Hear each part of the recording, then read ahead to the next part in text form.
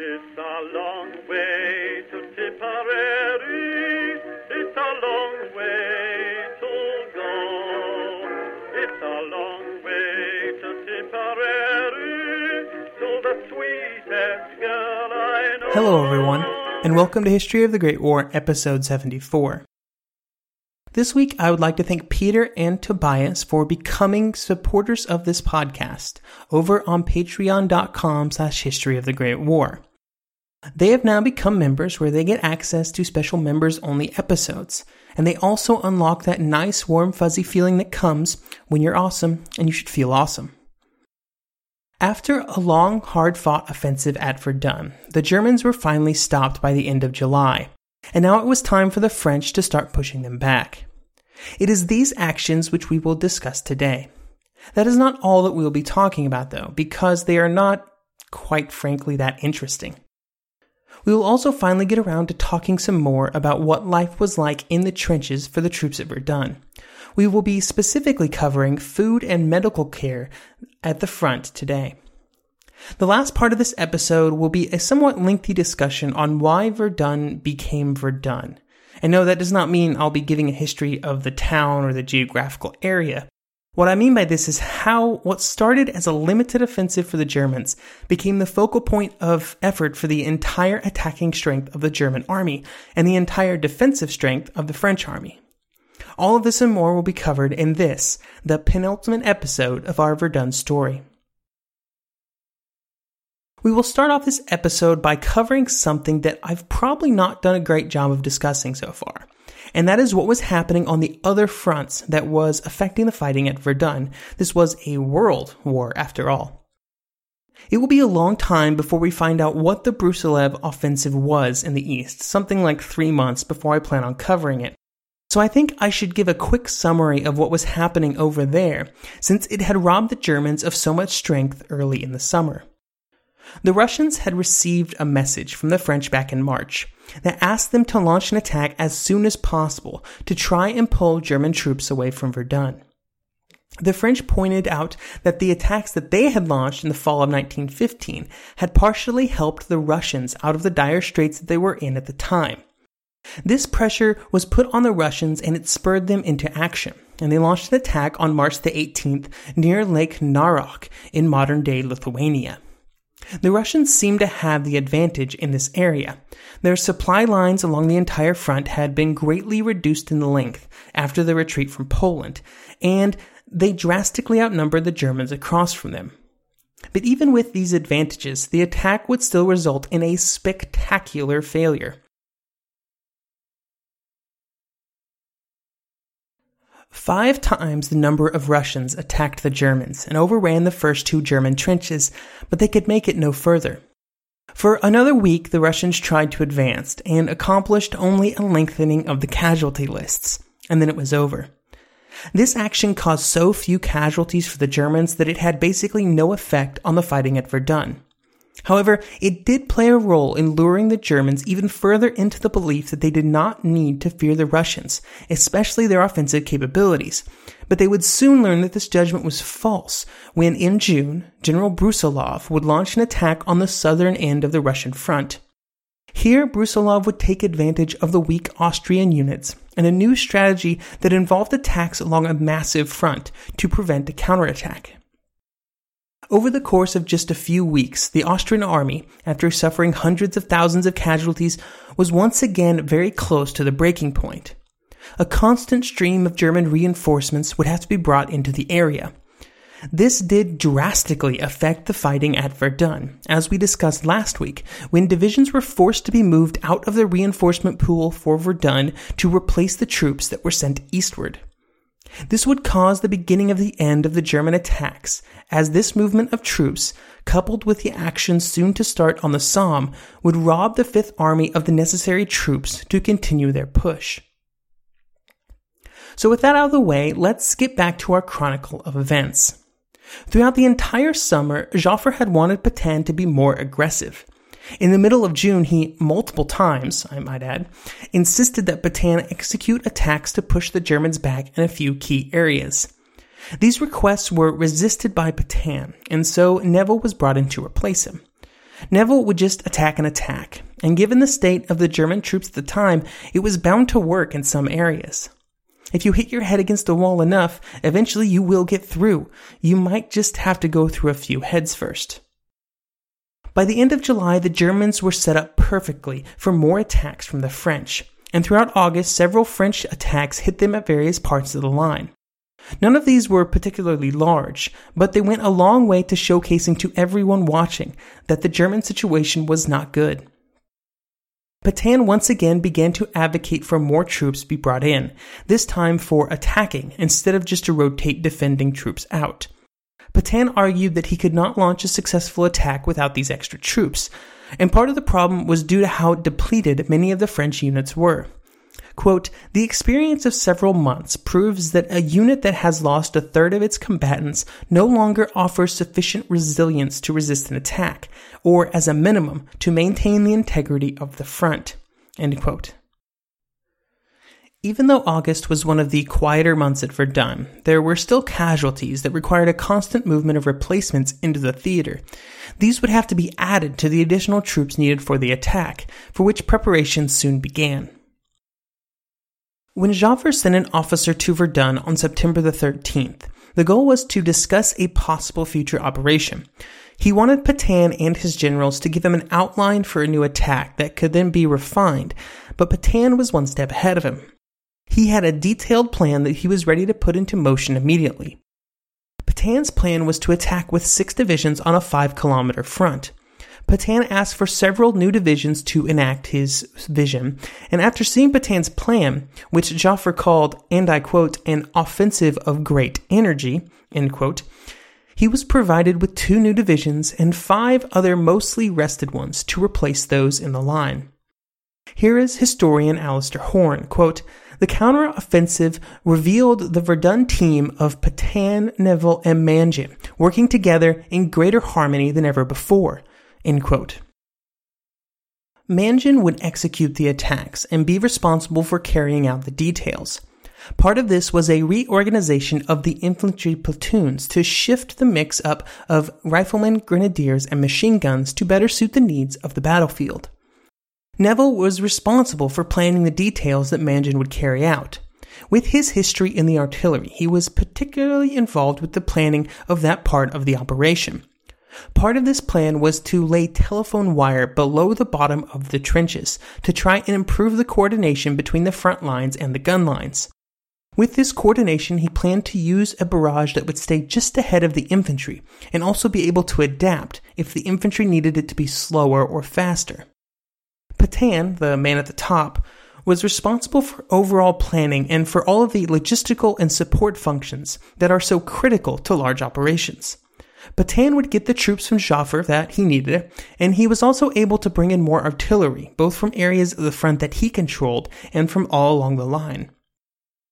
To go along with these functions, Pétain also played another very important role. He was a restraining factor to hold the other generals back. He made sure that the goals of the opening attacks were attainable, and more importantly, the attack did not go off half-cocked, like so many French counterattacks of the past several months. The goal for this attack was a big one. None other than Douaumont itself. Of course, it was Douaumont. Everything is about Douaumont. The preparations were in depth, including a full-size outline of the fort laid out behind the line for French soldiers to practice on. Now, one of the interesting innovations that was developed for this attack was a method of getting water up to the front line and beyond. An engineer was brought in, one apparently involved in the creation of the Panama Canal, and he created a system of easily transportable canvas pipes that could be used to go out from the French lines and reach out with the advancing infantry. The system was, while slightly fragile, also easily mendable and also flexible, which were 2 aspects that were critical on World War I battlefields. The French would go into this attack with more confidence than at any other point at Verdun.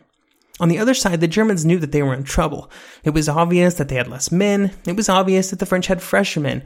It was obvious that the French now had the advantage in artillery. It was obvious that the French were just stronger all around.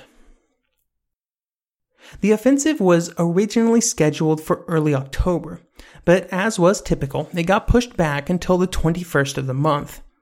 During all of this time, both preparations and during the delay, the French continued to concentrate more and more artillery on the front. By the 19th, when the bombardment really got going, they had over 700 guns. These included some of the largest guns in the French arsenal, with two 270mm, two 280mm, one 370mm, and two 400mm guns that were just as powerful as anything that the Germans had brought to Verdun throughout the campaign. For 2 days, these guns and many more focused mainly on shelling Douaumont in preparation for the attack. During those 2 days, the shelling did not cause too much damage to the fort. However, at other areas in the line, the German units were getting hit brutally. By the start of the attack, the German infantry's ability to offer any resistance was hanging by a thread. One interesting tactic that the French tried in the middle of the bombardment was to stop firing the guns, and the troops were ordered to yell like they were getting ready to run forward in the attack, but they were not. The Germans, of course, did not know that the French meant to stay in their trenches and called down the German artillery on no man's land. Up until this point, the German artillery had been almost completely silent to prevent the French from finding their locations. This was a typical tactic in World War I, where the side with the less artillery on a specific battlefield would not fire until the absolute last moment when the infantry was moving across no man's land. But now, with the Germans' guns firing, they revealed their positions, and the French artillery rained down masses of counter-battery fire. As the bombardment began to reach its crescendo, Douaumont, which had been standing so strong for so long, was beginning to show some serious wear. The French 400mm shells were hitting it hard with a predictable interval of 15 minutes between shots. And suddenly there was a huge explosion within the fort, shaking it to its very foundations. Several of the French shells had been penetrating what was left of the concrete and earth carapace above the fort, and were starting to explode in the corridors. One of these shells got very close to the large caches of French shells that were deep within the fort and had been there since the beginning of the battle. It was clear that every time a shell landed, it was putting the entire fort at risk of exploding. There was also a fire raging through the corridors of the fort, which I'm sure wasn't helping anything. And so that night, the German commander ordered the fort to be abandoned, fearing that the fire would reach the arsenal. By morning, the Germans had successfully abandoned the fort, and also early the next morning, as the first wave of French attackers moved into the fort, they found it completely empty. What they found was that the fires had extinguished themselves during the night, instead of igniting the ammunition stores like the Germans feared. The French units then sent runners back to bring in more French soldiers, and once again, the fort was in French hands. And with that, the strongest fortification at Verdun was taken in an attack for the second time against almost no opposition. It's really crazy that it managed to happen twice. And a French commander would say about the fate of the fort that, quote, a singular fate, for a fort which during 8 months had been the key to a field of battle watered with the blood of hundreds of thousands of men. End quote. When the French soldiers ran forward, they did it under the protection of a thick morning fog. They quickly captured Douaumont, like I said, and continued to push forward. Fleury and the Ouvrage de Thiaumont fell in a matter of hours, something that had taken the Germans months to accomplish. The Germans that had been in the line had been worn down by the constant French fire, and some units had been without food or water for up to 6 days. Manjet did not begin to learn how well the attack was going until well into the afternoon, since communication to the rear had for the most part broken down. Even when rumors began to make it to headquarters, everyone was far more cautious when broadcasting this news out and about. All of these great gains should have been instantly broadcast out to all of France. Earlier in the war they would have been. But too many times the French press and military leadership had been burned when they publicly announced events only to have to retract them later. On the 24th, a few German units tried to counterattack, but there simply was not enough strength available to make it happen. By November the 2nd, Vaux had been retaken after having been also evacuated by the Germans. The German propaganda machines played down these setbacks, but for most of the people in the army, they knew what the losses of these key areas meant. The German threat at Verdun was definitively over. Hindenburg would be quoted as saying around this time that, quote, "On this occasion the enemy hoisted us on our own petard. We could only hope that in the coming year he would not repeat the experiment on a grander scale and with equal success." End quote.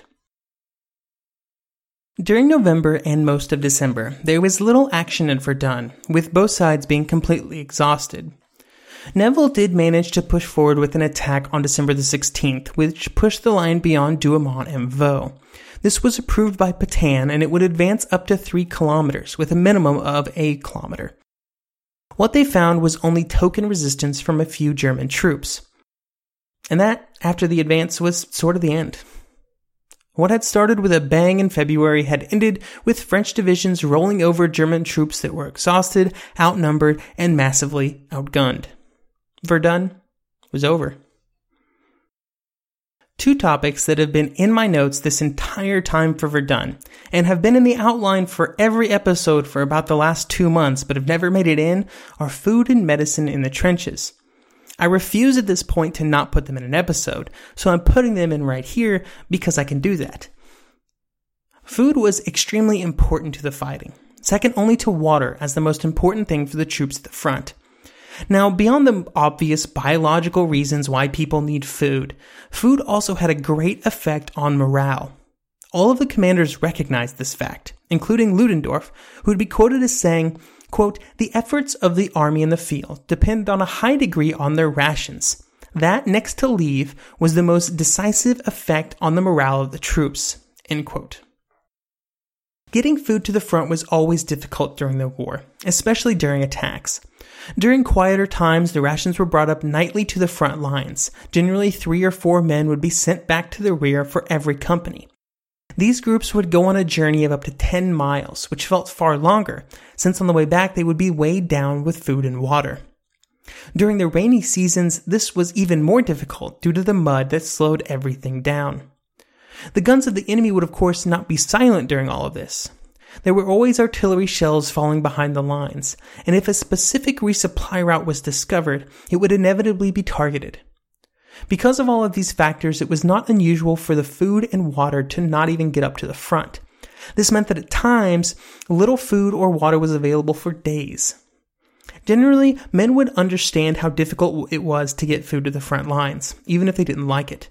However, when they were off the front lines and in the rear, they became far less understanding to food interruptions.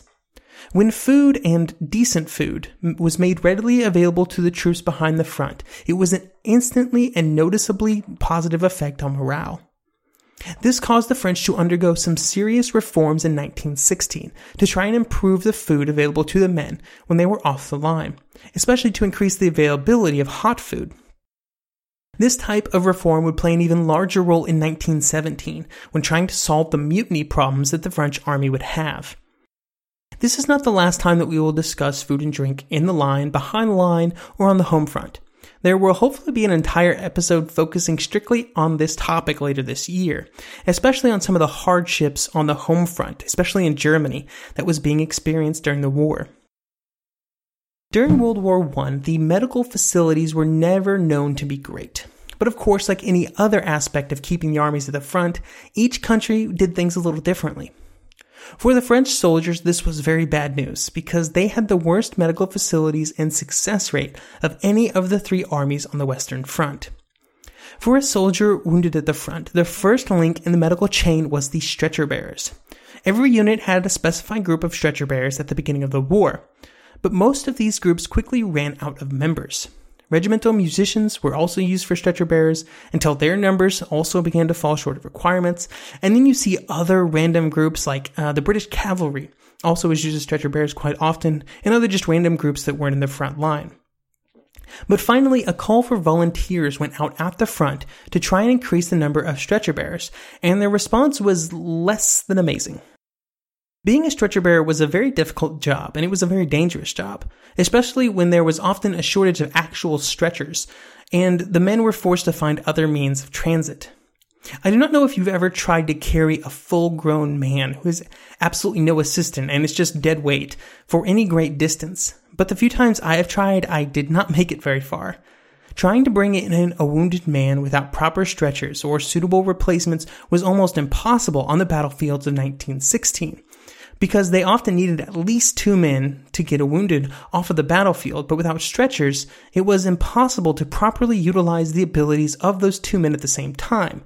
And of course, it did not make it any better on the wounded either. And oh, by the way, there was all those trenches and shell holes and enemy fire and mud and just horribleness. The problem with stretcher bearers, especially in the French army, was that it was sort of a cascading problem, whereby as there were less stretcher bearers, there was a lower chance of any particular soldier being picked up when wounded, which then resulted in less men feeling like it was worth it to risk their lives to be a stretcher bearer, which resulted in a lower chance of any particular soldier being picked up, and so on and so forth. This got to the point, especially on the more hotly contested battlefields like Verdun, where soldiers just assumed that if they were wounded, they would not be helped in any way, which did nothing to help morale. Even those that were brought off the battlefields and behind the lines were just at the beginning of their journey. If they survived their initial injury and got picked up and brought behind the lines, and then survived through the ambulance ride and the ride in often unsanitary railway cattle cars, they then arrived at base hospitals that were completely overwhelmed pretty much constantly. At the beginning of the war, the French military had been planning on a short war, just like everyone else, and they'd also been planning on a war involving mostly bullet wounds. This meant that the number of surgeons was actually lower than they might have been otherwise if they'd been planning for artillery injuries. With the bullet wounds, there's often a cleaner wound with entry and exit points that sometimes do not even require a surgeon to work on. However, since there are so many artillery casualties on the battlefields of World War I, and for these injuries you almost always needed a surgeon, they were forced to make some choices. When men arrived at these hospitals, they were split into 3 groups. Those that would die anyway and were not worth the time. Those that would survive but would not be able to fight anymore. And those that could be saved to fight another day. In the cruel math of war, the 3rd group got the lion's share of attention.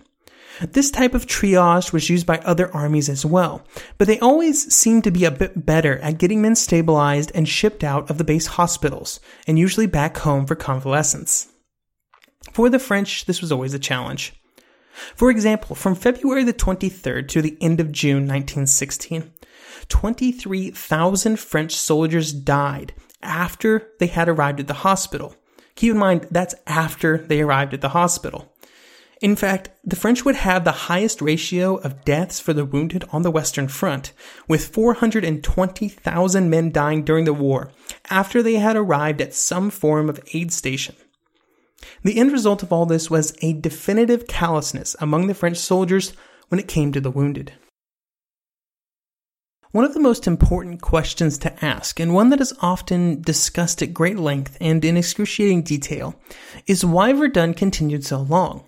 Why did something that for both sides was accomplishing so little other than grind units into dust continue? I think the reason that this topic is discussed so much is because there is not a definitive answer. It took the decisions of so many people involved to create a situation where the fighting continued, and there was also a lot of luck and chance in there as well. On the French side, the reasoning seems a bit more obvious. The Germans were attacking a position in the French line.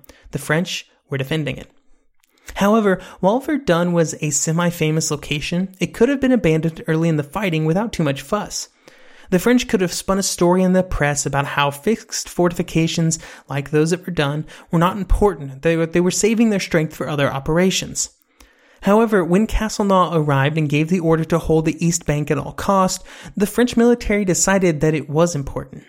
Joffre could have altered this order, but he did not. But if he was going to, it would have been shortly after this decision by Castelnau was made. Later wouldn't really have worked. Castelnau's decision did not put the military in a position where they physically could not retreat, but by deciding that Verdun was important, it made retreat a difficult option politically. The political dimension and the pressure from Poincaré and other members of the French leadership cannot be underestimated. They were strongly urging for the French to defend Verdun very strongly, and certainly to not abandon the East Bank, even if it was militarily prudent. Their concern reached beyond just Verdun, though. For more than a year, the French army had known nothing but failure. The French offensive to start the war, the late-year attacks to try and drive the Germans back, then all of the actions of 1915, all horrible failures. They hoped that Verdun would turn into a victory. Finally, a victory, please, somebody. While all of these men could have changed the French army's stance towards the fighting, the blame has to rest on the top and on Joffre. Throughout my research, I have always been a bit baffled as to why the French did not retreat, which would have allowed them to save more men for the attack on the Somme, which would have actually accomplished something maybe, and in an attack instead of a defense, which Joffre, hated. At the end of the day, the French decision could have been expected because they were in line with their tactical and strategic planning since the start of the war. Their goal, since 1914, was to defend every step of French soil, no matter what the cost. And so that's just what they did. For the Germans, trying to understand why Verdun lasted so long is maybe more complicated. They were the ones attacking after all, and throughout much of the battle they had the initiative and could have called it off at any time. In fact, Noblesdorff's replacement as Chief of Staff of the Fifth Army gave his evaluation after the war and said that the Germans should have completely withdrawn from Verdun at the end of April when it became clear that the attacks on the West Bank were not going as planned. This type of retreat at about this period of time was considered, but neither Falkenhayn or Noblesdorff thought it was a good idea. The problem for the Germans was that they put an artificial pressure on the army to capture Verdun, a completely fabricated pressure. Again, we've talked about it, Verdun didn't matter. For example, the Kaiser would say near the beginning of the fighting that, quote, "The decision of the War of 1870 took place in Paris. This war will end at Verdun," end quote. The Germans fell into their own trap of placing too much prestige on one target, even when experiencing crippling losses.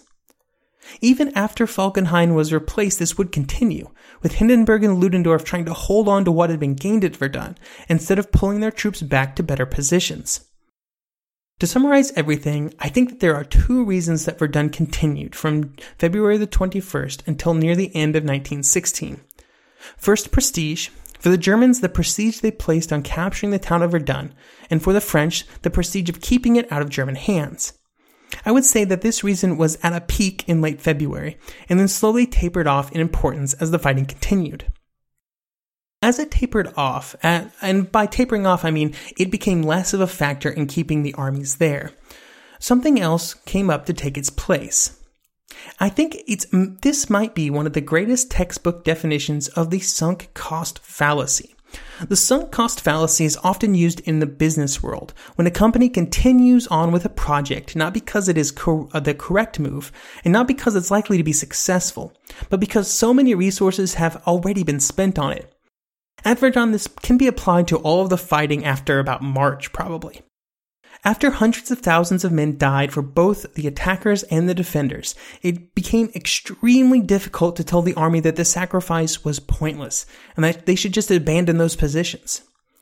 Making that decision in, say, July or August means that all of those decisions of May, April, March, and February were wrong, and that all of those men that were now dead or wounded were wasted. The power of the sunk cost fallacy would peak in the last few months of the battle, when the Germans were barely holding on to horrible positions against French counterattacks, positions that were completely worthless, except for the fact that hundreds of thousands of Germans had died to take them. By the end of 1916, the nightmare of Verdun was over, but its effects on the armies and the German and French societies was just beginning, and we will talk about that next week. Goodbye, Piccadilly. Farewell, let us swear. It's a long, long way to Tipperary, but my heart's right there. This is Carl on his motorcycle. Let's ride till we run out of gas! And this is Carl off his motorcycle. Balsa wood is very different than teak. People confuse the two. On his motorcycle. Hey! Check out that view! Off his motorcycle. Let's do puzzles in the break room. On. Look at all that open road! Off. Look how long my fingernails are getting. You're better on your bike. Progressive helps keep you on it. Get a quote in as little as 3 minutes at Progressive.com. Progressive Casualty Insurance Company and Affiliates.